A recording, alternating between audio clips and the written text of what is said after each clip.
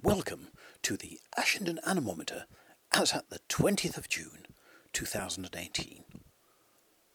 Enough ventilation for you? It is a bit hot here. Yes, alright, settle down, that's fine.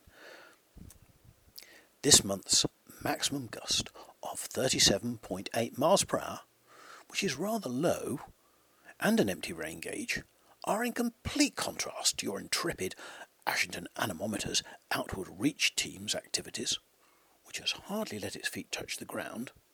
Well, it's not strictly true. They touched the ground in Iceland. Do go back and review the Iceland special report. And also at the frenetic Art Basel Fair in Switzerland. Iceland drew the AA's attention, being the wildest, windiest inhabited place in Europe, possibly second in the world. On the 2nd of December 1929 at Storhöfði Peninsula in Heimaey, southwest Iceland, there was recorded a low of 923.6 hectopascals, or 27.27 inches of mercury, the record lowest pressure in Europe. Not many people know that. That's really a large amount of suck, by the way.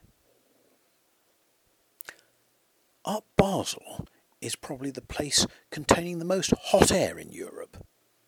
Although the Swiss have only cornered 2% of the world's art market, compared with 21% in the UK, a massive portion of Swiss art sales happens at this 3-day event. It occurs at the Messeplatz, Basel, in a building made to look like a giant torus. Think donut, the size of Trafalgar Square. It's actually a cunningly and naturally artistically designed black hole that pulls in art money, whence it is compressed into gallery owners' tills, never to be seen again. In art terms, that's also a large amount of suck. You often hear art connoisseurs commenting, "That sucks," usually as the VAT is added to their purchase. This whirlwind event never ceases to amaze.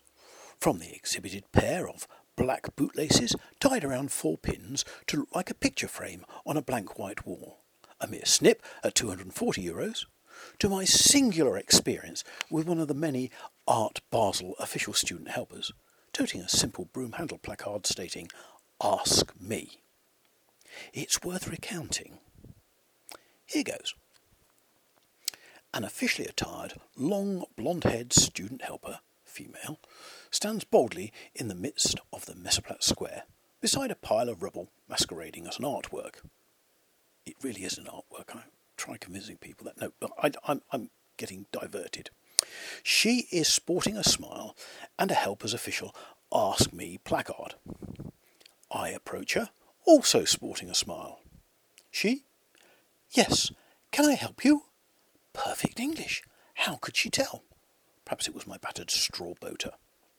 I look her straight in the face. "Yes, please. What is the answer to life, the universe, and everything?" She, instantly without blinking, 42. A Frenchman right by my shoulder murmurs, "But I don't understand." I think that about sums up all you need to know about Brexit. So much for all that hot air. I think it's now time for the Aeolian alphabet, which has reached R. R is for the Roaring Forties, which gave rise to the Brouwer route. You know, down to the Cape, turn left, then across the Indian Ocean, then left up to Java. Yes, that's the one which cut sailing time in half to Oz. We Brits took a punt at it in 1621 in the Trial, which was wrecked on the Trial Rocks off the Pilbara coast of Australia in May 1622. We gave the route a miss for the next 20 years. It wasn't until 1969 that the Trial's wreckage was confirmed there, despite the rocks being named after it in 1627, which was something of a clue. It is important not to confuse the Roaring Forties with the Roaring Twenties. Navigating them gave us flappers, Art Deco, and most importantly, Felix the Cat. Rebus thoroughly approves of the 20s, but has no wish to be exposed to the 40s. He has been shouting for our reassuring presence since his recent MOT, which is when he lost a substantial side of his fur on account of the vet's ultrasound scan. He really hasn't forgiven us.